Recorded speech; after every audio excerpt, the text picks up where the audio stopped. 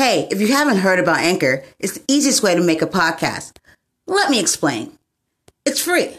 There's creation tools that allow you to record and edit your podcast right from your phone or your computer. Anchor will distribute your podcast for you so it can be heard on Spotify, Apple Podcasts, and many more. You can make money from your podcast with no minimum listenership. It's everything you need to make a podcast in one place. Download the free Anchor app or go to anchor.fm to get started. Listen closely. Download the free Anchor app or go to anchor.fm to get started. And then you can listen to me, Brandy Joy, with a voice to be reckoned with. Don't forget, head over to Larry Hankin's website, thereallarryhankin.com. Hey, everybody. Welcome to my show, A Voice to be Reckoned with. I'm your host, Brandy Joy, and today I have a special guest, Larry Hankin. Larry Hankin, he is a director, an actor, a comedian. Larry stars on El Camino, Breaking Bad, Annie, Billy Madison, Escape from Alcatraz, and he also was in Friends and Seinfeld, and many, many more. Larry's here talking about his ventures and experiences that he's went through as an actor, in his career, and things in his personal life. I think he's way cool and a humble, down-to-earth, and I just want to share him with you guys. So welcome him and show him love.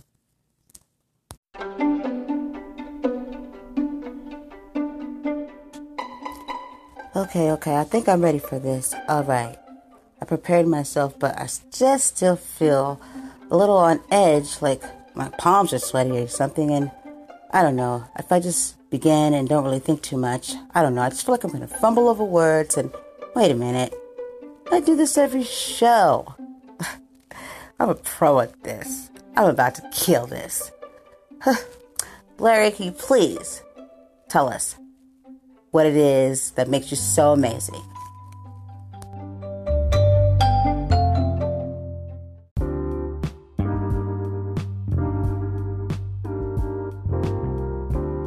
The latest thing I have is a book coming out. Well, it just came out about 3 weeks ago. It's called The Loopholes Dossier, and it's a satire. It's a funny story of liars, hustlers, and a runaway pickpocket. It's a comedy. It's about 3 different people. One is a runaway 15-year-old who turns out to be a pickpocketing prodigy, and how he gets along. And then the next one is about a 55-year-old, 60-year-old politician, and how he hustles and lies and gets along. That takes place in the future. And then a homeless guy who refers to himself as an independent, entrepreneurial, beggar, panhandler saint, and what his hustle is, and how he can stay alive and survive. And he gives lessons to people about homeless people about it. It's funny. It's just, I used to be homeless, so I kind of know about that world. I lived in my car for a year way back in the day when I was a lot younger. So I just thought I would write about 3 things that I know. Not pickpocketing, but the hustle on the street. And politicians, I've been dealing with that for years. Politicians. Okay. By the way, but let me just add one thing there, that you can buy it on Amazon or any bookstore. Or it's on for sale all over the world. It's either in an ebook. You can order it for, I think it's $2.99 or something like that. And then there's a hardcover book, and it's got illustrations in it too that I drew and painted and stuff. So it's pretty cool. So actually make a great Christmas present for somebody. Really cool Christmas present. Okay, wow, thank you. So everybody here, Amazon, $2.99. I'm there. Yeah. And I'll definitely keep presenting that on my show. I'll let people know, during ads. Thank you. That would be really cool. Not a problem. I've heard from several people who've read it. They thought it was really, really cool. I've got some, reviews up. Oh, and I also have a website, thereallarryhankin.com. It's in beta now. It's up. You can visit it, but it's not fully completed. We're adding stuff every couple of days. We're adding stuff. And you'll be able to see stuff that I've done, some of my video films that I've made, and eventually you'll be able to buy stuff, I guess. We'll see how it goes. But it's a cool site. You just should visit it just to see it.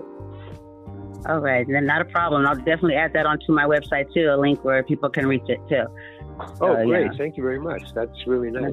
Thank you. No problem. You're part of the family now. Once you enter, on the show, Voice We Reckon, now you're a family member. Cool. Okay, fine. You get all the benefits. Oh wow. I was going to ask you what inspired that, and then you told us. You said once upon a back in the day you were homeless. Okay. Yeah, so, that was quite an adventure. Yeah, how was that for you? Because as we know here, you became a really a well-known actor, and so how was that? Like, how did you from that struggle? How did you get to where you are now? Well, how did I got there but I got to become homeless. Many people become homeless for no other reason, for a lot of reasons that are not their fault. That's what I learned on the street, that homeless people are not less intelligent than anybody else, and mainly they're used to have jobs like everybody else. It's just, in my case, it was procrastination, and that was my fault. I just procrastinated because I left I lived on a tiny little houseboat out in San Francisco Bay. I was paying like $50 a month.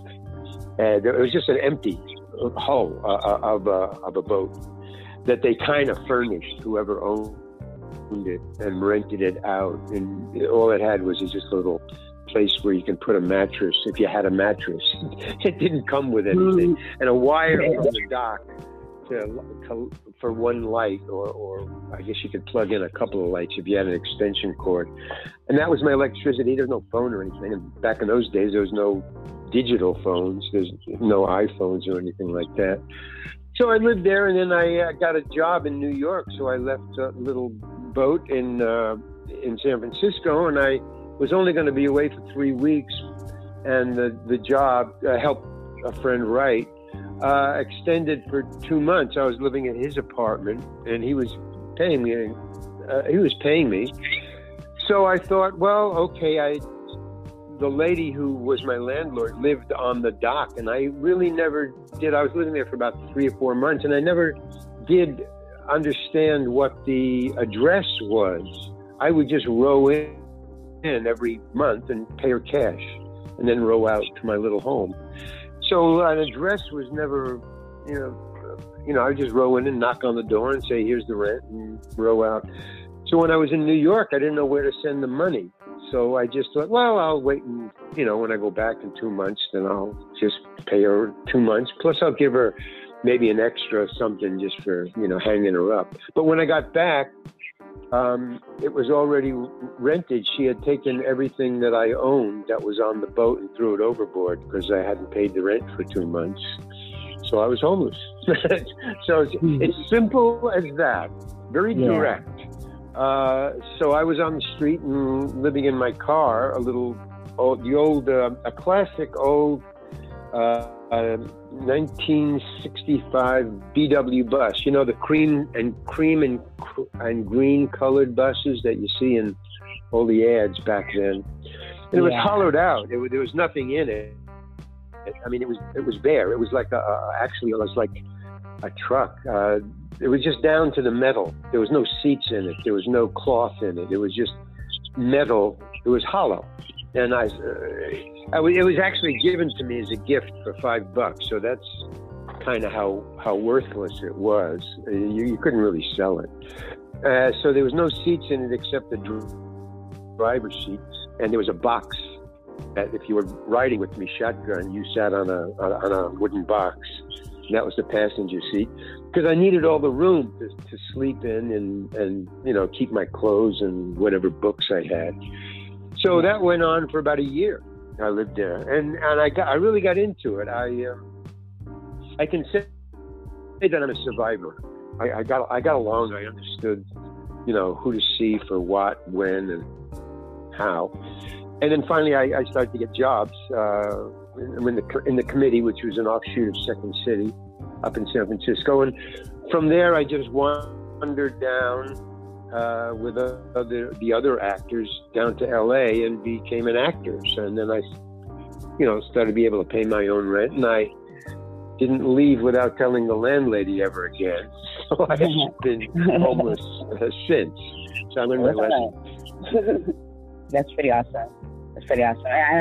Larry, I like when you said that a lot of people are homeless due to, because, like, it's not that they want to, you know what I mean? They lost the job. They were fired. Yeah. The fire, fires in California. I mean, half of Northern California is homeless right now because of all the fires. Yeah. And there's no relief for them. So, I mean, they're going to be, and they know it. They're going to be homeless for a long time. I mean, months, probably a year. They're going to be homeless. That's a lot of people up there. And I live down in LA. I live near the beach in an apartment house. But I see here, they're all over the place. Homeless people on the street and on side streets and alleys. It's rampant all over the United States. I think, frankly, just from what I see and from what I lived it, we now are starting to grow a permanent pauper class.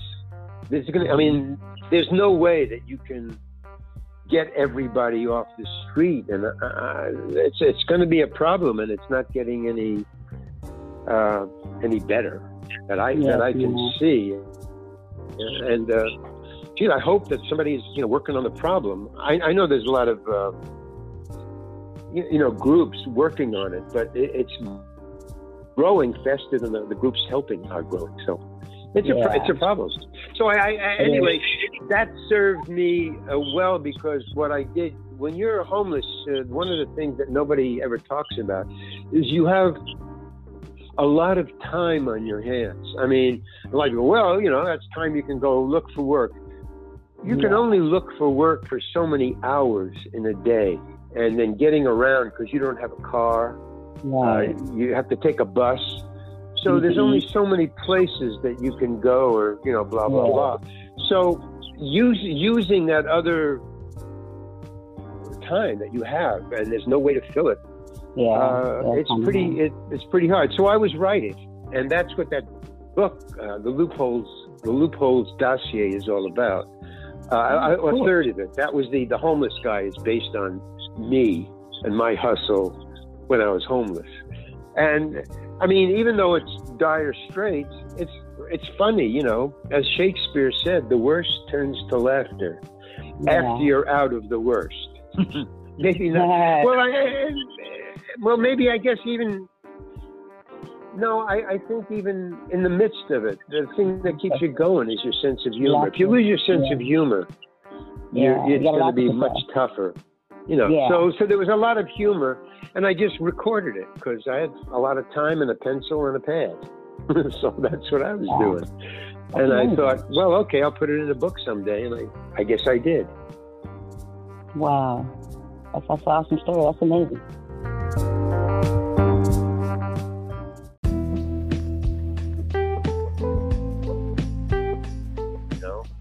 So it's kind of cool. But then, when I, and it also, because I'm an actor, I'm a performer, it did inform my work. I played a lot of homeless people and made a lot of money in Hollywood as an actor being hired to portray a homeless person. And I kind of think that one of the reasons I was hired was there was a little truth to it, Mm-hmm. Hello? Oh, there you go. That the truth of my street living helped me make money because I had the reality to base it on. Yeah, it's more true. You had the realness to bring to it because you actually had been to it. That's pretty awesome. Yeah, it also sharpens your attitude. I mean, a lot of the characters, like Mr. Heckles, on Friends. Friends, yeah. Mr. Heckles. Well, Mr. Heckles had a very funny attitude. I mean, I get this from fans. They tell me, wow, I really like Mr. Heckles. I go, why? What about Mr. Heckles? I don't know. He was just his attitude. It was kind of funny, but kind of snarky. It was kind of cool, Now that's the way it was written. I mean, I didn't make that part up, but at least I could bring my knowledge to that to make them a little real. So, it got me 5 shows. I did 5 Friends. About 5. So I kind of think, well, whatever your life experience is, even if you never lived on the street, that's not important. Even if you just had a happy family life, you bring it along. And you plug it in, in your poetry and your writing and your acting, whatever. It's all based on you. Yeah. Most definitely. So I guess you brought up Mr. Heckles because I know, I guess Mr. Heckles was the reason Joey moved in with Chandler. Yeah, that was a very traumatic show, actually, because I don't know if you know this, but if you do 5 shows on an episodic, TV series, a comedy series especially, well, at least back in the day, when I was doing those shows, I did 5. And if you do 5 shows, each show you're hired as a one-off. There's no promises you're going to get another show. If they like you, they'll write a part for you again until you do 5. But on the 6th one, if you're hired for a 6th show, the union says, and I think it's really cool, that you become a recurring, which is a totally different pay scale. That is a huge bump. And if you're a recurring, then you're guaranteed of a certain more amount of shows. And you can kind of put a down payment on a modest home, which is a great gift to be able to do that. And so on the 5th show, I was ecstatic because one more, man, and I'm a recurring, and wow, I had stopped couch surfing, but I was not quite out of it yet.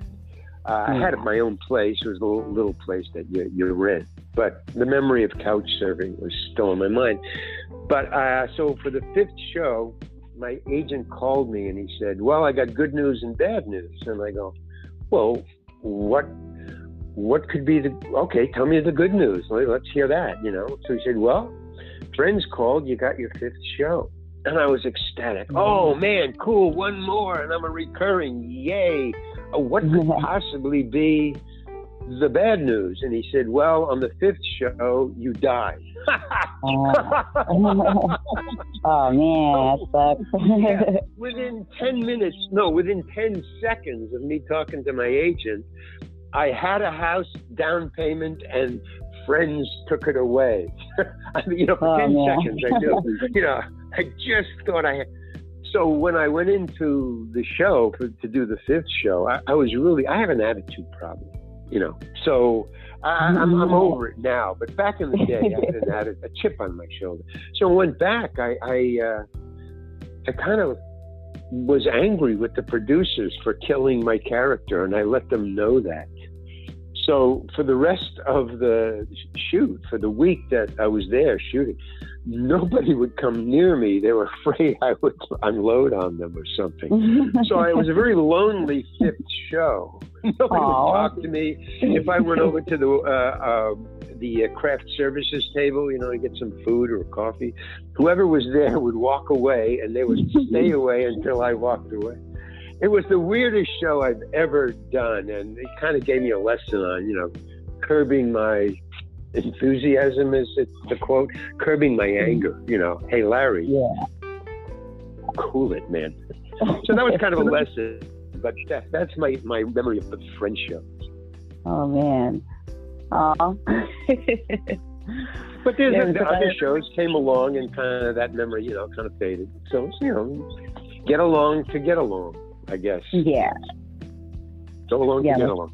Yeah, and that's I see that the movie Billy Madison, which I watched some of.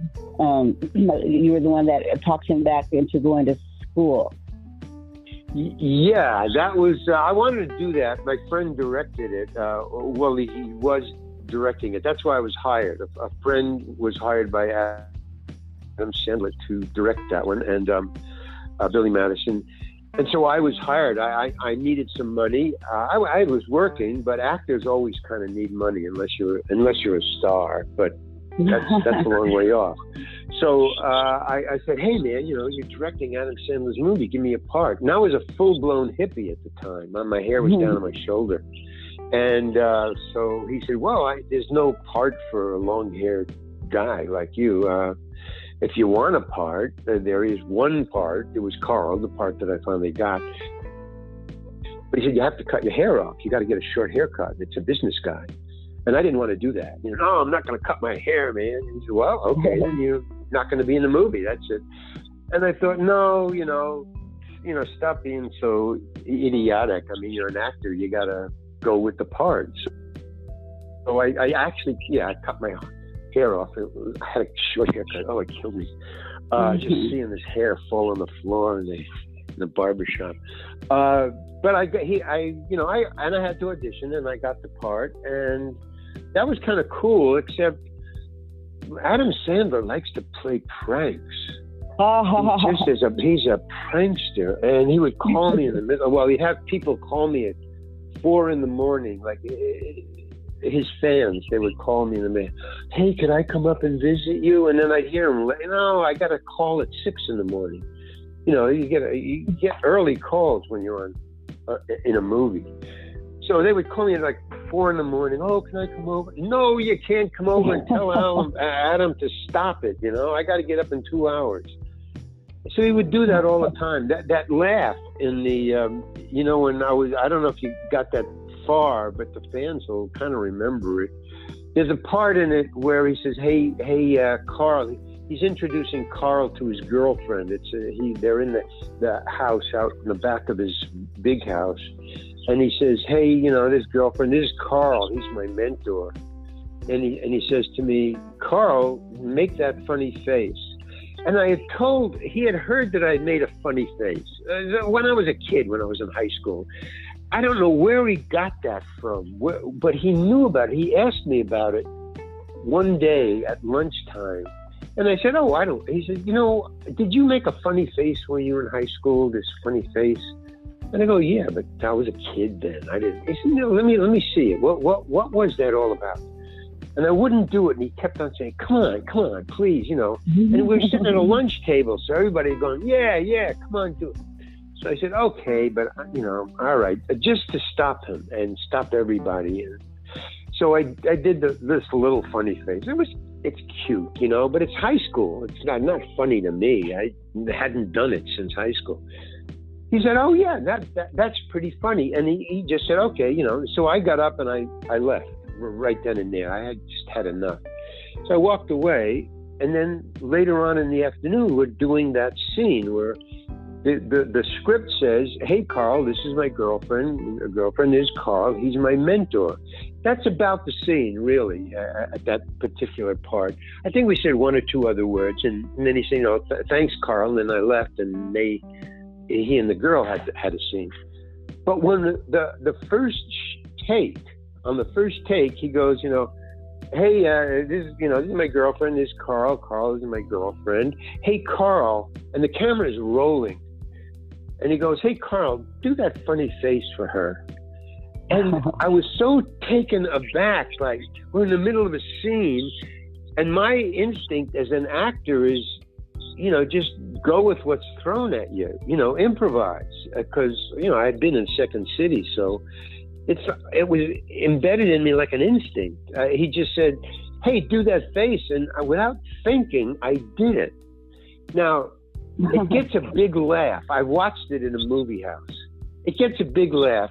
But Adam Sandler's fans, well, even at the time, were high school kids. So they thought it was really funny. I was so embarrassed by it to this day. But it's in the movie, and so that's my only recollection of doing Billy Madison is the pain of me, because he didn't do another take because he knew I wouldn't do it, because now I was ready for it. So he just said, okay, let's move on. And that was it. I didn't get a chance to, like, you know, make it better. Or not do it. I didn't get a chance to not do it. So that was kind of, that threw me. But Adam loved it. He thought, hey, that was really funny. Don't do that, man. Because instinctively I just reacted. Now, generally, that's a really good thing in actors. Sometimes, people go up on their lines and then they just improvise it. And, the audience never knows whether that was written or improvised. A lot of fans ask me that. They go, hey, that part in, maybe in Seinfeld, was that improvised or that was written? No, I don't improvise. I like to stick to the page. I always, if I'm doing the part, it's because I like what's written. So I don't really improvise. But a lot of actors do. A lot of the stars do that a lot. But they've done so many movies that they're really loose. They're not nervous about improvising and stuff. Like, in Jaws, that one line about you're going to need a bigger boat, that line? That's my favorite movie, one of my favorite. Yeah, we're going to need a bigger boat. That line, that was improvised. That was improvised. That was not in the script. So there you go. I mean, and improvisation became famous. That's a famous line. Everybody knows that's that epic. I told my friend in the grocery store, we're going to need a bigger basket. Yeah, exactly. So, it's you bring to it what you can, I guess. Yeah. I don't know. Yeah, most definitely. That's pretty awesome. Okay. Well, Adam Sandler, the jokester, huh? Yeah. I think I'm uncomfortable sometimes. I have a lot of friends that are jokesters, and sometimes I'm like not too much of a control thing, but kind of. So if it's something that's a surprise or you like to joke around a lot, I kind of, because I'm not a jokester, but I'm funny. I like to laugh. But I kind of get like, hey, that's not funny. Let's do that right now. Exactly. No, I like to laugh too. I don't like to be the butt of the laugh. No. Right. That's different. So, nobody I don't know, but whatever, you can ask me about any other thing you want, too.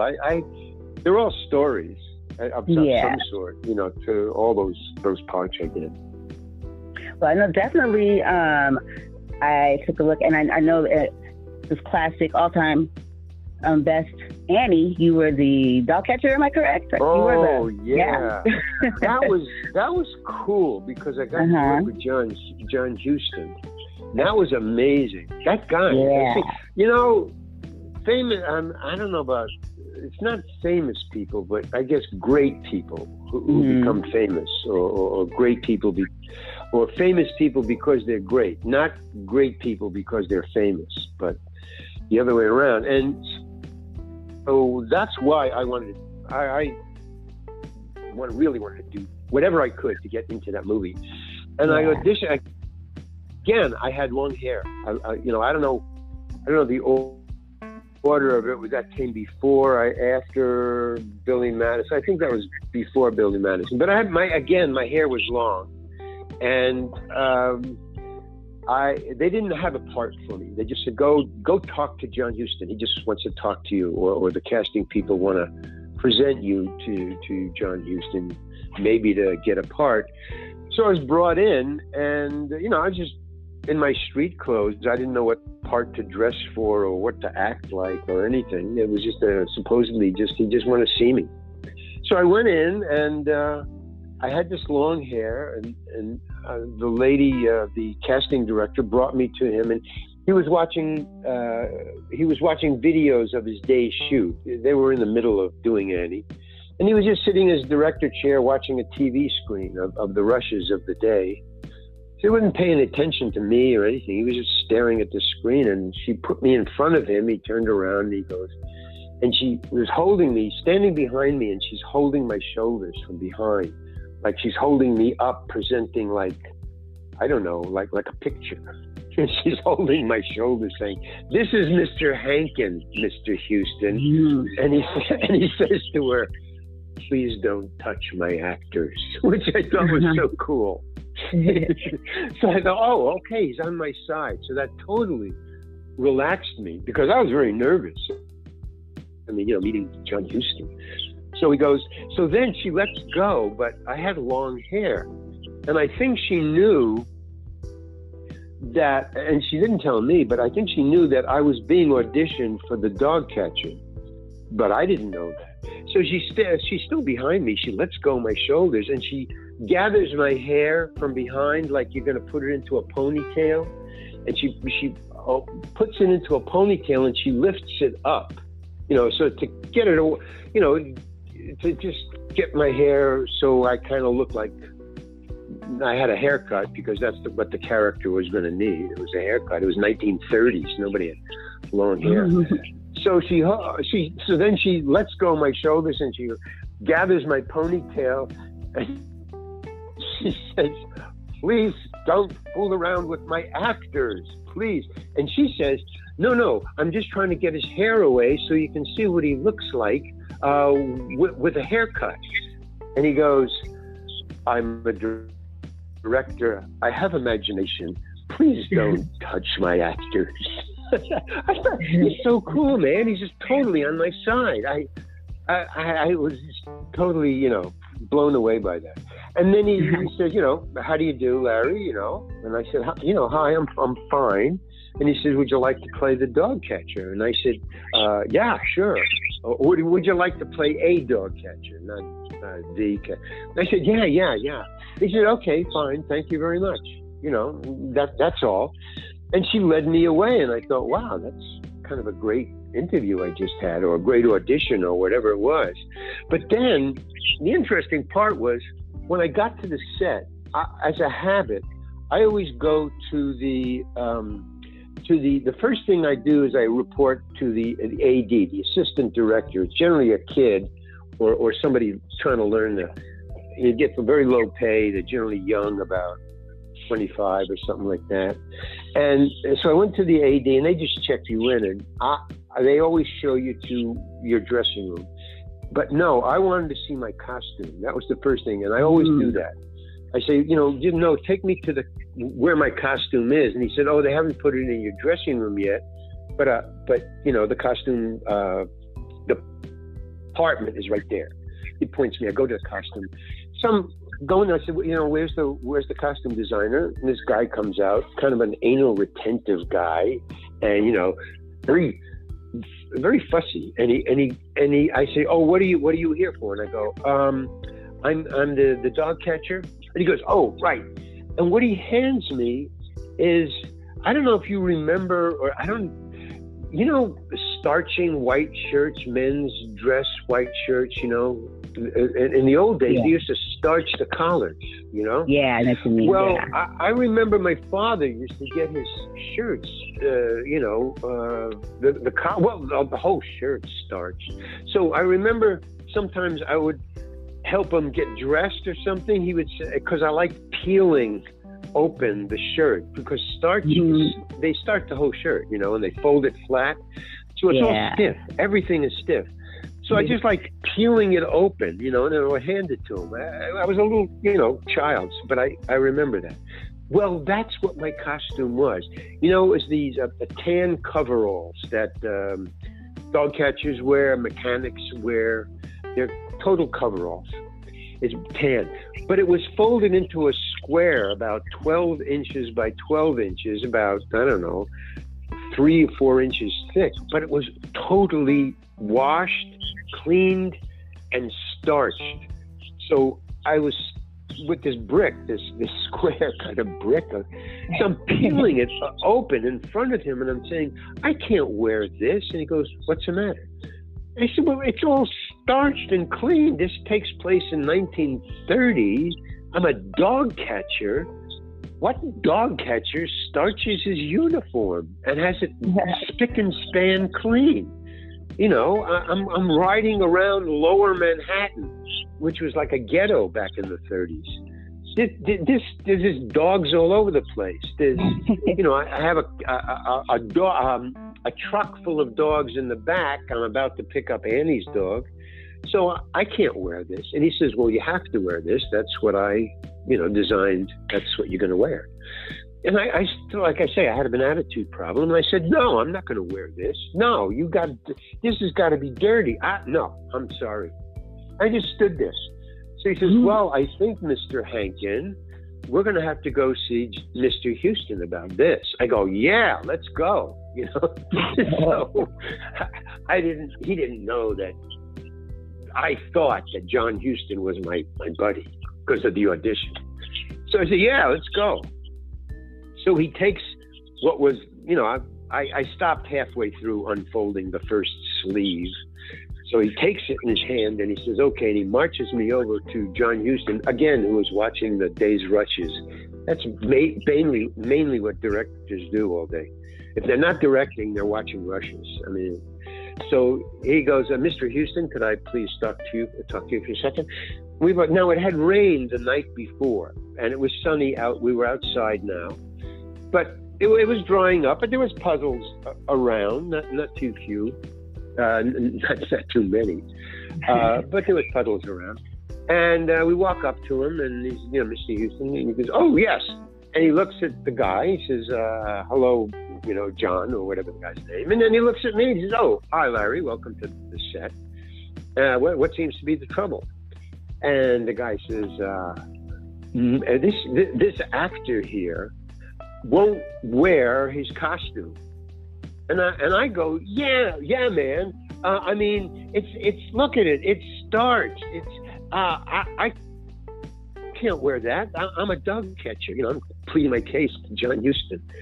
And he says to the costume designer, please give me the costume. So he hands over this board of cloth. That's my costume. And John Huston starts walking away. He gets out of the chair with the costume, with this board, and he starts walking away. And we're like stunned, both of us. Where's he going? And as he's peeling open the costume, he walks over to the biggest puddle he can find, walks into the middle of it with his shoes and everything, and he drops it right in the water, and then he steps on it all over it. He's stomping on it all over it. Then he picks it up out of the water. He shakes it out. He gives it back to the costume designer. He says, dry this out and put it on Mr. Hankin, please. It's like, cool. This is the best guy I've ever met. That takes temerity and just chutzpah to do that. That's why John Huston, I think, is John Huston. He knows what's happening. Talk about control. See, there's a guy who's in control. If you want to be a control freak, John Huston's your man. Yeah. But you would think that the control freak would have been the costume designer. Be squeaky clean and everything. No, he had no control. He didn't know what he was doing. No, John Huston drops the costume in a puddle. That's control. He knows what he needs, what the time and what I'm saying. So that was the greatest piece of, sort of direction I've ever heard a director give, yeah. So that he's my, I don't know. John Huston, you can't say anything bad about John Huston to me. Just for that. He's the man, exactly. Thank you. Wow. Yeah, that's like we just heard like one of your favorite stories.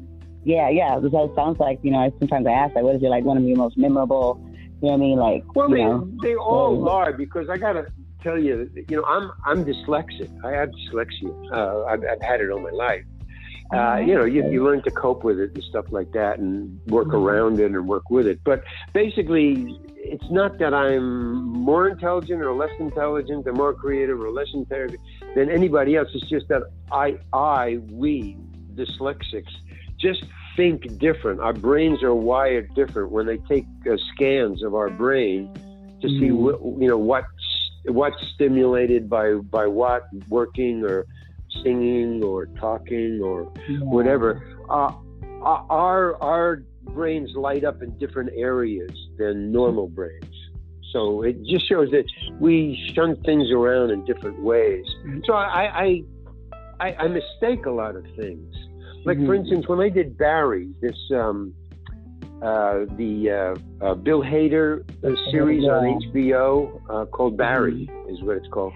I did a shot on that, and that was the only acting role where I actually did research on. I was a Russian hitman. I played on that, and I was there to kill his partner. And the backstory was they shipped me over from Poland or Russia or someplace, and to kill actually Barry and his partner, and then they were going to ship me back so that there was no trace of who did it. So that's what I was playing, and I did a lot of research and I did a lot of rehearsing, and I had to have a Russian accent. I practiced that and stuff. Awesome. So I showed up for the show, and now this is really good directors like John Huston, like Woody Allen, like Larry David, many really great directors that I've worked with, Clint Eastwood. They don't direct you. Their role that they say, because I asked them, their role they say is casting. That if you cast the right person, you don't have to give anybody directions. If you did your job of casting, you cast the right person with the right talent to just go, do it, whatever. And that's the art. And the storytelling. You have to have a concept of the arc of your story. But directing an actor is very rare with the really great ones. Okay, so I show up, and the first thing I say is, where's the Russian language person, the Russian coach? They can't find her or him. I don't know. They didn't say it was a male or a female. Okay, so now I'm kind of nervous because I want to check to see if my Russian is right. Nobody's around. And then all of a sudden, somebody comes in and says, "You're up, you're on, let's go." Your part's. They go, "Oh man." So right away I'm nervous. And then I start doing, what I had practiced at home and rehearsed. And Bill Hader is directing, and he's not saying anything.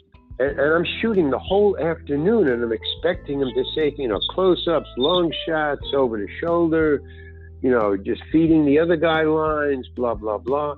Not a word. He's not actually giving any direction to anybody. I was just working with the guy I was going to kill. So we're just talking, and then, but he's not giving him any directions either. It's just. So I'm just doing the best I can under the circumstances. I'm wondering about my accent. I'm wondering whether I'm doing it right because it's a serious role, and I've been doing comic roles. So at the end of the shoot, it's okay. So Bill says, "Okay, Larry is released. He's finished for the day. Let's give him a hand." When you're finished, they always give you a hand. The crew claps you. "Oh, hey, nice work, nice work." So I leave, and then as I'm, I got dressed and I came back in my street clothes to say goodbye to everybody, especially to Bill.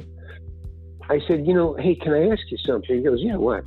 I said, "Man, I'm really sorry, but, you didn't give me any direction, and I was so nervous. I just hope you got what you needed, but you weren't saying anything. So I was kind of,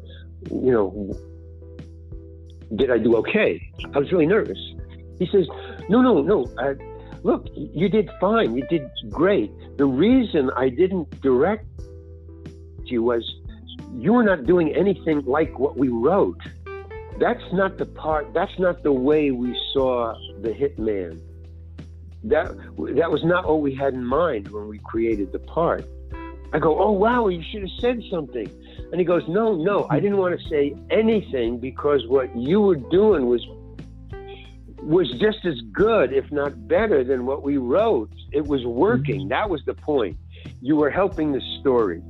It wasn't what we wrote, but it was fine. It doesn't matter, you were telling the right story. So that was kind of another clue as to what's going on in directors' minds. Is, again, he cast the right person for the right part. And if you do that, and that's what John Huston had told me. If you cast the right person for the right part, you don't have to direct them. And that John Huston told me that. And then all of a sudden, years later, here's Barry, I think it was 2 years ago. Bill Hader tells me the exact same thing. He didn't express it that. I don't even think he knew that John Huston had told me that, or that he had ever said that to anybody. But yeah, so I thought, wow, man, if I ever become a director, that's a good thing to know. But it kept me in the dark. And I know a lot of actors who worked for Woody Allen who say the exact same thing. I didn't know what I was doing, and he wouldn't tell me anything. I was so nervous. And these were stars. These were not, young actors. This was like a major star that was telling me that. He said, no, Woody wouldn't say anything. He never gave me a direction. Yeah, because he cast the right guy. So it's an honor when he doesn't say anything. Exactly. But actors are really very, kind of maybe egoless in that situation. You always want, am I doing it right? Is this okay? You want feedback. How am I doing? But I guess the big stars don't. I remember asking somebody about that, like a star. I said, what do you do? And he says, well, why are you nervous if they're not, giving you direction? He wanted to know why I was even concerned. I said, well, I want to do the right thing, blah, blah, blah. And he goes, F the right thing. Just do it, man. I said, yeah. Well, what if he doesn't like it? So he doesn't like it. You're an actor, do your thing. Okay, there's another piece of good advice. Just go for it, just go for it. If it's wrong, if you're not helping them, well, then they'll tell you, hey, wait, no, let's do it different. Yeah, sometimes they don't tell you, if they do give you direction, they don't tell you what to do. They just say, do it again, different. That's kind of cool. It gives you a little room to work, instead of just doing by rote. Yeah. So yeah, each role is kind of a different situation that you have to adjust to it. But if you do enough of those, you start to see the things that are the same. How directors work, how you should work, how you work with other actors. Like sometimes like one of the no-nos, which is really weird. I always appreciated it, but you just don't do it. And in all the years, it's always the same. You don't direct another actor. One actor doesn't say, hey, why don't you do this when I say this? Which is what is what kids do. I remember when I was a little kid, we used to play, cowboys and Indians, and you go, okay, hey, so I'll shoot you, and then you go down, and then he'll come over, and, we'll have a thing, and we'll ride away. No. So the first time I did it, my head was nearly handed to me. I go, hey, if I do this, why don't you just do this? Hey, man, don't tell me what to do. You just do what you have to do. Whoa, okay. You don't have to tell me that again. But I asked around afterwards, is that, yeah, man, don't ever do that. No, that's a no-no. Don't. Yeah, so there's weird, that's what I see in what I do, is these little things, not the big picture of the, do you like that part, or is it a meaningful picture? I'm into the little stuff. Yeah, I'm into just the people stuff. You can learn human beings that, reactions and the sociology of a group of people trying to make something. On like the big ones like Annie or even Barry. There's hundreds of people on set. There's the crew and there's the camera people and the lighting people and all the costumes and blah blah blah. So yeah, it's like either it's a very tiny city where you only have like maybe 10 people, or it's like 100 people. It's big, and you gotta, I'm kind of I sit home. I write a lot. I was always shy in high school, which is kind of weird. I guess that's why I'm an actor. It gets me out there. It gets me out of myself. Yeah. So yeah, it's an adjustment. Some people just love it. They're just people persons. Yeah. I'm kind of not a people person. I'm kind of laid back, see what's going on. Yeah, that's my style too. Yeah. When it's time to socialize, like I can get in there and do what I have to do, but afterwards it's like, okay, laid back, kind of like doing my own thing, just chilling. Not too much a crowd person. Right. Like seeing the crowd. Yeah, let me. And also the dyslexia. I'm very aware of my dyslexia, so that I don't want to rush into things because I'll take things the wrong way, or I'll do something that's not, righteous or correct, because I just took it the wrong way or took the situation the wrong way. I mean, nothing heavy or serious, but I've gotten in a lot of trouble as a youth because of that, where I didn't understand the situation, and I said the wrong thing. I've had, my life threatened because I said the wrong thing to the wrong guy for the wrong reasons, not understanding the situation. And he just took it personal, and, I could have been beat up. I've even been threatened with a gun, frankly, just for saying the wrong thing. Not for doing anything wrong. Yeah, and I'll have to go back with your what you couldn't control, kind of was your dyslexia. And somebody just took me because I was an actor. This was when I was on stage. I was an actor. So a friend said, "Hey, I want you to meet my other friend," because he was impressed with knowing me, and he wanted to impress his friend with knowing me, like, hey, this is Larry Hinton. He's in that play down the street there. Look who I know. And I thought, okay, I'll go along with that. You want me to meet your friend? Sure. His friend happened to be a drug dealer, and I didn't know that. And there wasn't any drugs around. We went over to his house. Everything was cool. So I'm just, he said, hey, this is Larry. This is, my friend Max here, how you doing? And Max, all of a sudden, out of nowhere, I'm going to put this in my biography. I'll never write my biography. And Max just looks at me, and he pulls out a gun, and he points it at me, and he said, this guy's a narc, you crazy idiot. You brought a narc into my house. And I'm going, no, I'm not a narc. What the heck? I didn't know. Now I'm totally out of my element. I don't know what the heck is going on. And he's saying, no, he's not a narc. And he says, yes, he is. I have a photographic memory. I know this guy. I've seen this guy before. And my friend who brought me there, thank God he was a fast thinker, because the next thing out of his mouth was, he said, no, man, have you ever seen The Committee, which was the play I was in? It was like Second City, but in Chicago, in San Francisco. So he said, no, have you ever seen The Committee down the block here? It's, on Columbus. And the guy with the gun, he's still pointing it at me. And he goes, yeah, why? And then he looks at me and he goes, oh, man, you're in The Committee. Hey, this man, he says to my friend, this guy's fucking funny, man. And he puts the gun away. But, for a second, I, didn't know what the kind of situation. Now, that didn't have too much to do with the dyslexia. It had to do with a mistake of my friend and mistaken identity.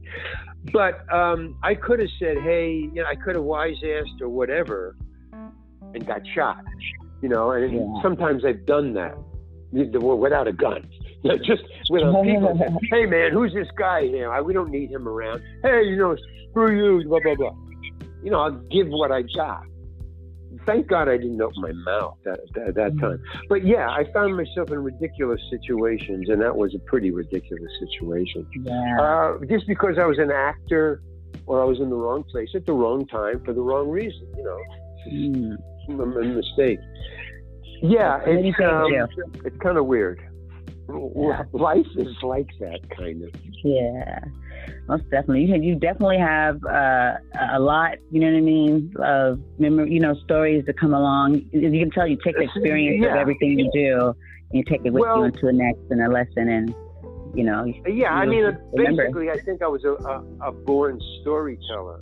And I guess out of curiosity, dyslexia, ADHD, whatever, I get myself into ridiculous or dangerous or weird situations just for the story. Like I knew all the time that I was homeless, for the whole year I was homeless, I knew someday, I said, this is going to be a great story. I just knew it. It didn't make it any easier for me to get through the day, but I just knew, I'm going to write down everything that's happening. I would keep a diary, basically. That's basically what I was writing. But I knew that, someday I'll do this on stage, which I did. Years later, I was doing a one-man show, and part of it was, the humor and the downside of being homeless. So you're able to laugh at yourself. You just use it. Yeah. Without laughter, we got to be at some point, like you said, probably not in the moment, maybe sometimes, but being able to look back and laugh about it, Right. I wasn't laughing then, or even when I was nervous about, not being directed by Bill Hader, I wasn't laughing then. But later on, when I told, he said, well, how did it go, man? How was the Bill Hader shoot? I told it in a funny way, how scared I was and how he, commented and blah, blah, blah, and what was going on the set. Yeah, that's Shakespeare. The worst turns to laughter. I always keep that in mind. No matter how bad something is, someday this is going to be a funny story, or at least a good story. If I can live through this. You have to laugh and I made it. Yeah, right. Wow. Well, you have such an amazing story and a broadened career. And I know that, it's getting down to the wire, but I know there's I wouldn't say all time, but I'm just going to say it. Been working up to this. Breaking Bad, Junkyard Joe. Junkyard Joe. Old Joe. That was a great thing. Okay, there you go. Vince Gilligan, who directs it and writes it, some of the episodes. He writes all the episodes. He owns the show. He created it, but he directed me. I did 2 of those shows, and then I did El Camino, the movie that's out now. Netflix. I just actually watched it. You haven't watched it yet? Oh, I just started watching it. Yeah, well, when we spoke before and we talked about it, and then my friend, he was like, "Yeah, I just was watching that the other night," and I was like, "Oh, we'll put that back on," because I had just started getting into Breaking Bad, and I'll catch him watching it, and I'd be like, "Oh," I'll just sit there and get sucked in. I'd be like, Vince Gilligan didn't direct me in the show when I did the TV show. I did 2 shows. He never directed me. He just said, here's your costume, here's your words, and do this. And I improvised a lot on that on the first show because I was forced to. Because they gave me a speech right before I went on before the camera. I because of dyslexia, I need a couple of days. I need to get the scripts early because of how to get it into my brain. I have to do it by repetition over several days. So I just memorized. It was a small part before I showed up on the set, and right before I go before the camera, they just handed me a full page monologue, an entire monologue, and I go, "Hey man," I always tell them beforehand. My agent tells them beforehand. Larry gets the script early. Just give him a couple of days before he shoots, and they all do it. So no problem. Great, fine. And I show up, and right before I go on, I'm handed, and I said, "No, you don't understand. I thought we understood that. Blah blah blah." He said, "Well, Vince had one of the writers write you a speech because he liked your audition." That was the first day, my first time doing Breaking Bad. And I go, "Oh, man, no. See, being too talented, I did a great audition. They write me a huge speech. No, I've got dyslexia. No." So he said, "Well, there's nothing." I said, "Let me talk to Vince." He goes, Vince isn't here. So, oh man, okay, fine, and I was starting to like get really nervous, but outside, not inside. And the AD who I was talking to, like, no, let me talk to Vince. And the AD goes, no, he's not around. But he saw I was visibly shaken by this whole page. So he split. He just couldn't handle it, Oh man, this guy is, nervous. I've never seen, he's got a great part and he's okay. So he walked away. So I tried to memorize it, but I really couldn't. I think I maybe got it down once. I think I had about a half hour to go over it. And so I just said, okay, I'm going to be fired. There's certain things you just can't fix, So okay, fine, I'll get fired. Darn, I'm really a big fan of this show. I really wanted to do this show. So I'd resigned myself. So that kind of got rid of the nerves. So that was, I guess, a good thing to do, because being nervous is not good at all. But not caring might be able to, clear the way for some creativity to maybe come through. Who knew? Anyway, he says, you're on. It's like, oh, okay. He says, and now he remembered what I did a half hour before. He says, how do you feel? I said, I'm fine. I'm cool. I made peace with being fired. So I'm cool. It's fine. So I get on the set, and I thought there's one out. And I thought, if they break it up into pieces and shoot it so that they can edit it together, and so I can do, maybe, 10 sentences and 10 sentences in 10 seconds, a close-up or a long shot or over the shoulder or something like that. I thought maybe I could get away with it. I could pull it off. So I'm thinking that, and I get up to the director and I go, hey, listen, how are we going to shoot this? And he goes, oh, it's just going to be a walk and talk. We're just going to do it in one shot. You do the whole thing at once. And I'm going, hey, how about breaking it up into sections? How about that? And he goes, no, one shot. We're just going to do it all at once. And I just go, oh, okay. He says, something wrong? I go, no, let's just do it. Fine. So he goes, okay. I'll say, get way down there. He points down. We're in the junkyard. He points way down there. And he says, okay, just start walking towards the camera. You're talking to the cop, Brian and Aaron are in this Winnebago, locked in the Winnebago. And now the really hard part of it was, not only was it a speech that's a page long, but it's all legal jargon. It's legalese. I'm trying to tell the cop that I know the laws that prevent the cop from going into the Winnebago because it's on my property and he needs a search warrant, which he doesn't have. So that's what I'm quoting him just legal stuff in the law that prevents him from going in there, because they'll be busted if they do. So it's important stuff. And so I said, okay. And he says, okay, Larry, start walking and talking. Action. So I'm just ad-libbing. I'm improvising what I'm trying to memorize and thinking, well, I'll just do my best and I'll just rattle on, and when I get to the end, I'll be fired. Cool. So I'm walking and talking and walking and talking and walking and talking, and I get to the camera and he goes, okay, cut. And I'm expecting him to say, hey man, you're fired. And all he says is, okay, let's just do that again. Go back to spot one. And I go, that threw me. He didn't mention anything. He didn't say anything. Oh, wow, I must have done it right. Okay, great. So I totally relaxed, and I figured, wow, now I can relax. Even if I make a mistake, they've got it. So I don't have to worry anymore. And so I just, I can make a mistake now. So I go back to one, and now I'm just rattling it off, doing my best, to just get it down, but I'm not worried about making a mistake. We get to the end, he goes, okay. He says, let's do it just once more. Okay, just once more for insurance. I go, okay, fine. I'm just acing this. This is amazing. So the third time I get back, and then I see, I don't know if you know who the script girl is. She's there's a girl with the script in her hand, or a woman. It's generally a woman. That's why I call her script girl, but guys do it. So they, she's walking towards me. I'm on spot one again.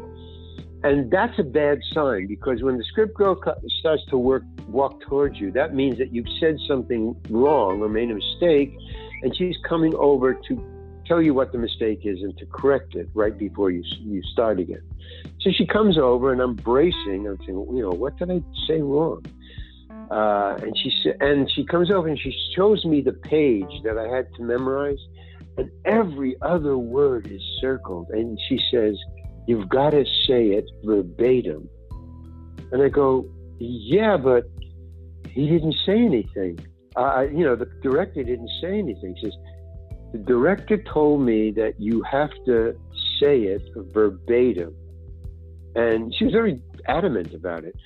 And I'm saying, "Let me talk to the writer." And she says, "The director wrote this. Say it verbatim." And she's like kind of PO'd at me. The director wasn't, but she is. So I say, "Okay."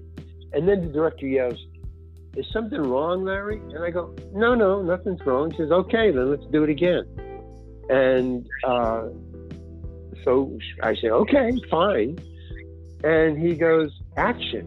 And I start walking and talking. Now I'm sweating it. I'm trying to, I don't know what I said. And I get to the end and he goes, "Okay, thank you. Moving on." And that was it. He didn't say anything, and I was dismissed. And, he said, "Thank you very much, Larry. Great. Fantastic." And I had done another scene before, which was the audition scene, and that was okay. So I guess I was finished for the day, and I went home. And I was very confused. So I waited 2 weeks to see how they were going to, that's important stuff that I was supposedly saying, how they did that, how they were going to use it, and why nobody said anything to me except the script girl. And what happened was, and this is incredible, this is why my friend's production company is called Movies is Magic. And here's the magic. What he did was, and he knew it all along, because as I was walking and talking the first time, there was obviously I hadn't memorized it. I was just saying a lot of stuff about the reason he couldn't get in, quoting law that either was true or wasn't true. I was improvising legalese, is basically what I was doing. And the director picked up on that immediately. And he figured if I did it 3 times, he'd have enough information to break it up, just like what I had said in the first place. And that's what they did in the show. So he took all the improvisation, the 3, basically trying to make it up. I didn't think I was improvising. I thought I was saying, the true stuff. And what he did was, if you look at it again, there's no reason to, but how it was shot was, you start with me that my first line was right on. I did memorize the first line. So that was on me. And then after I said the first line, my voice went to voiceover over a picture of a shot of the cop I was talking to, and it stayed on him. And then it cut into the Winnebago where they were, hunkered down, hiding in the Winnebago, and you hear my voice over. And then while I'm talking, they had lines that were superimposed over my lines. So you hear them more than you hear it's just guy outside going blah, blah, blah, blah, blah, blah. And then you cut to me with another line that I had memorized or got right. So basically, it was me, them, the cop, them, the cop, them, the cop, me for a second, them, the cop, me for a second. Just little lines of me talking. And then it was what he had cobbled together as and was all voiceover. And I asked my friends, I said, "Did you see me acting in that?" I go, "Yeah." "Well, what did you see?" I said, "You walking and talking." I said, "No, look at it again." I measured it. I was on screen for, I think, less than 10 seconds. It was just what they had edited together legally that sounded even legal. So movies is so amazingly plastic. And I think basically what I've come to the conclusion is if there's film in the camera, you can't make a mistake. Even if you're blurred, even if it doesn't come out of focus. This was in you ever hear of the movie The Candidate? It's a black and white film with Frank Sinatra about a guy who was brainwashed. Anyway, one of the great stories about that film is Frank Sinatra did his part and was going to fly to Las Vegas because he had a gig. There was a car waiting outside because he had to appear on stage that night, and a flight was waiting for him. So as soon as he finished this last shot, they loaded him in a car and he was whisked to the airport and he was gone. So he told, I think it was Frankenheimer, or one of those great directors. He told him before, he said, listen, I have to get to the airport at a certain time, so I can only do one take. And then I got to leave, man. I really do. I'm sorry. Just get it right, okay? Just one take and I'm out of here. So Frankenheimer says, okay, I'm going to work the camera because I can't, there can be no mistakes here. So Frankenheimer shot the shot. Sinatra hops in the car and disappears. So whatever Frankenheimer got, that's what he had to live with. And when he looked at the rushes, it was out of focus. And there was no way, and Frank wouldn't come back for a reshoot. When Frank leaves, he's gone. And that's it. He wouldn't come back. So Frankenheimer said, I don't care. The shots have to match. Like there was a close-up of the guy he was talking to, and then a close-up of Frank. Close-up of the guy he was talking to, and close-up of Frank. And he said, I don't have any other shot to cut to. So I can't have a guy talking to Frank Sinatra, the star of the film, and Frank Sinatra is not in the shot. It's just this guy talking to who? You just hear Frank's voice. So he said, put the blurred thing in there. And he says, yeah, but it's blurred. He said, I don't care. I just need it. Just do it, man. I don't care. If they're going to, review the movie as bad because of this one shot, I don't care. I'm not going to leave a blank spot where you don't see Frank Sinatra. I'm sorry. So, okay, fine. They released the movie. The movie was reviewed. And the review said, I've read the review. It actually was in there. In the thing, he said, it's a great movie. But one of the great genius moves that Frankenheimer invented was the fact that the guy Frank Sinatra was talking to was brainwashed. And Frankenheimer had the point of view of the brainwashed guy looking at Frank Sinatra, and his POV was blurred, as if you are looking through the brainwashed man's own mind. Like they took it as a plus, like it was a great genius trope of cinema to show what the guy thought Frank Sinatra looked like.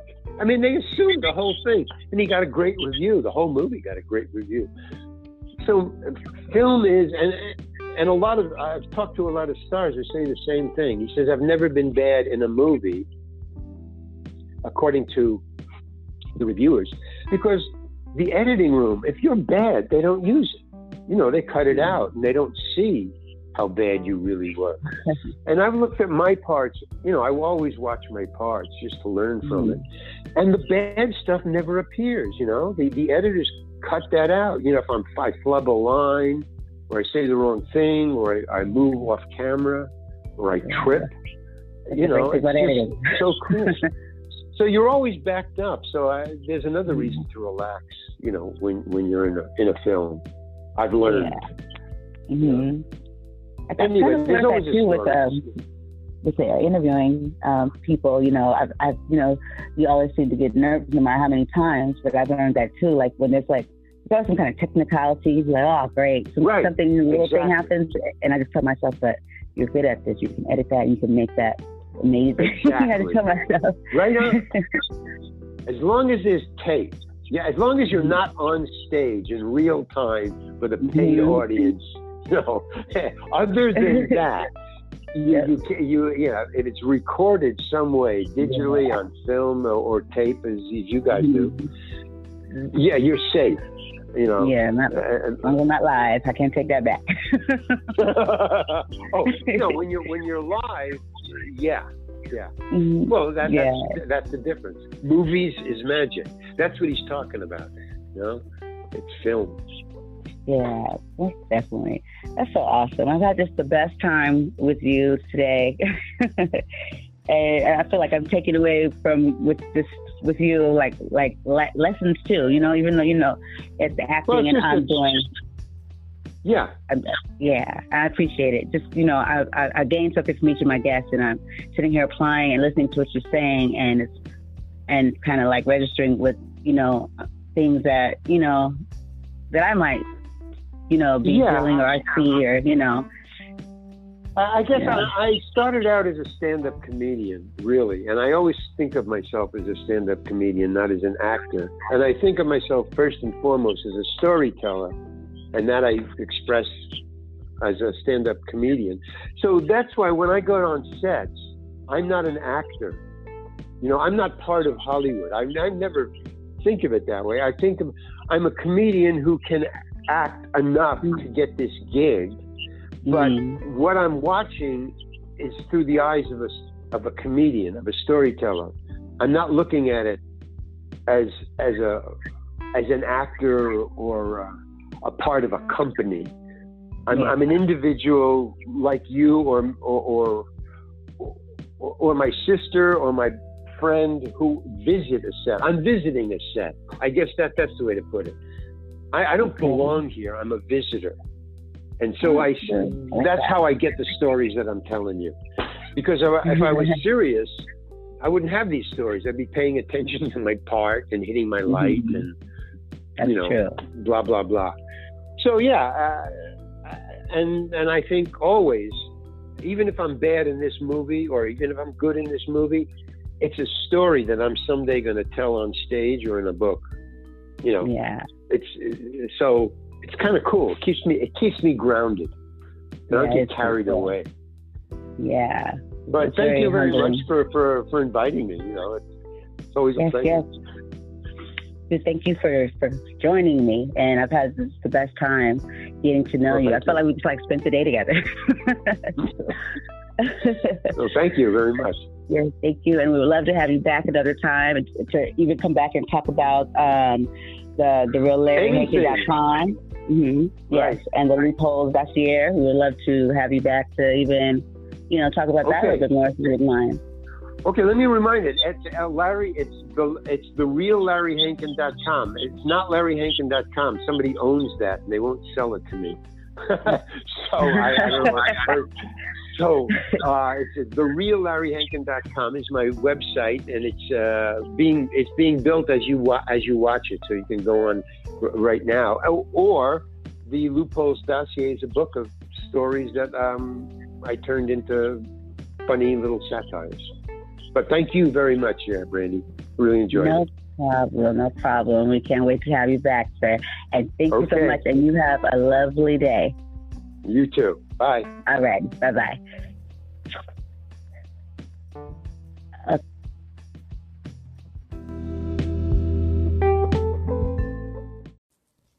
Hey guys, I need you to go over to Larry Hankin's website, thereallarryhankin.com. I repeat, it's thereallarryhankin.com. And you must check out his book, The Loopholes Dossier, a satire by Larry Hankin. A voice to be reckoned with, the next level. What makes my show the next level? Well, I give you way more guests, directors, actors, actresses, comedians, and many, many more. Without you, this wouldn't be possible. I do this for my listeners, and I'm giving you more and more with quality work each and every time. So keep listening to me, Brandy Joy, a voice to be reckoned with.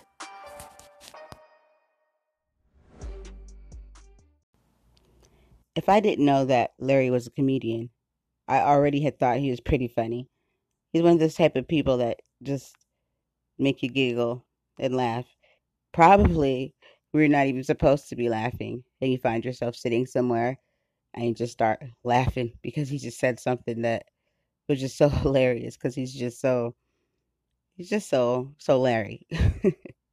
The little time I spent with him, I felt like I've spent a lot of time with him. I love talking to him. I love hearing him speak.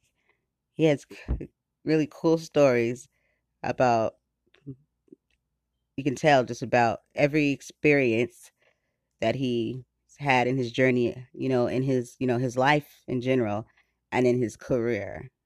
He takes things away from everything that he's done or been through. He has an experience, a memory, a lesson, and I find that that's so admiring about him. I learned a lot from him. I felt like that I took much value away from my time with Larry.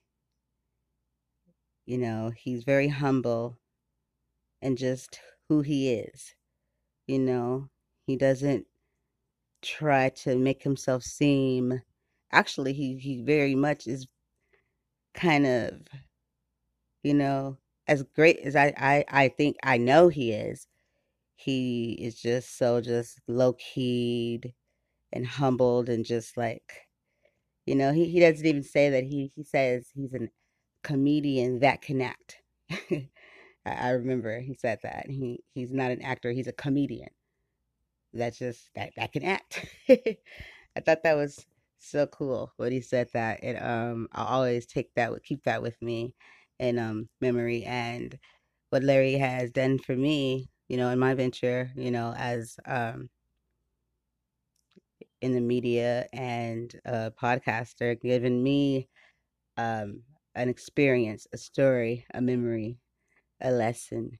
And I want to say thank you, Larry Hankin. You're an awesome, awesome man, amazing actor, a funny comedian, because a comedian should be funny, right? I guess you're not funny if you're a comedian, you should be. And if you're not funny, I guess you're not a comedian. But you are awesome, and thank you so much. And I'm so honored to have been able to hear your story and my listeners hear your story. And thank you for becoming a part of A Voice to Be Reckoned with family. And you're always welcome here, and we'll always, always be grateful to you. Thank you, Larry Hankin.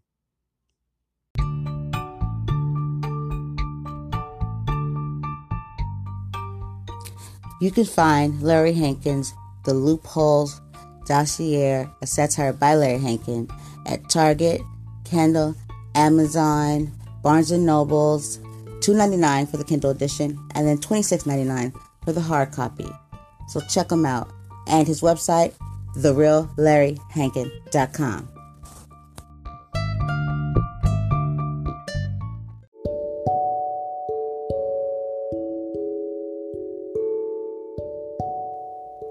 When Larry shared about his time of being homeless, I thought that was very cool of him to be open to sharing that time in his life. He, very open about it and just, straight to it, and, and owned his responsibility of what he went through to become homeless. And I thought that was awesome too, because it wasn't a drawn out, it's just like, hey, these are the things that I didn't do or did do, and that was my situation, and I dealt with it. I learned from it, and picked up, and we move on, and we learn from our lessons. And that makes me just love him even more, because we forget, sometimes that we're all human beings, and we all go through stuff, and we all make mistakes, you know what I mean? And that's what makes us. It's all about what you do after, you know what I mean? It's not what you've done, it's what you do to fix it, or to make it right, or to deal with it. Just because we go through stuff or have a situation happen or do something, it doesn't make you. What makes you is what you do afterwards. Like it's like when you fall, are you gonna stay down? Or are you gonna get up? You know what I mean? What are you gonna do now? What are you gonna do to fix it, to change it? And I think he's an inspiration. And I just find that to be a great value in a person, in a relationship, in a friendship, when we because these are all relationships, no matter what. Relationship means friends, family, father, son, mother, son, all that. Those are relationships. And I think that's very important. And I feel like if we don't learn from one another, and allow each other to learn from one another, then what are we doing? If we can't grow together, then there's nothing really. And I think that you don't have to always know somebody or know them for a very long time to be able to appreciate that about an individual and to learn from it and to grow, with one another. If we could do that more as people, as a nation, and appreciate each other more, even someone you just met, you can take appreciation away from your encounter with another individual. Relationships are beautiful. Speaking and talking and communicating with another human being is a beautiful thing. It's all about what you decide to do with it. I took that value in my talk with Larry Hankin. And I just want to say thank you for giving that to me and letting me in and getting to know you. It makes me want to be more open with others too, which I have no problem doing that. But it just inspires me more, to share my thoughts, my life, because all of us have so much to offer. People take not enough value in themselves, and we're all great, awesome people. Some of us just haven't tapped into that yet, that you have something to offer, and that is amazing too. You don't have to be some great known, we all have something great and amazing to offer. So on that note, sorry guys, don't mean to, start to get on, a tearjerker or anything like that, or get real deep, but because I can go many ways. Okay, we can go funny, we can go cry, or we can get really, really mad and talk about everything that's wrong with the world, or we can live in the solution, or we can just learn to just be at peace with ourselves and each other and grow together. If we start there, then imagine what we can do. We can take over the world. But hey, who am I? I'm just a podcast, just talking. But those are my thoughts. But here at A Voice to Be Reckoned With, my thoughts are heard. Here at A Voice to Be Reckoned With, your thoughts are heard. Remember, key word here, voice. A voice for many. And here, your voices are appreciated. So once again, for the end of our 2019 year, A Voice to Be Reckoned, the next level has arrived. Thank you, world.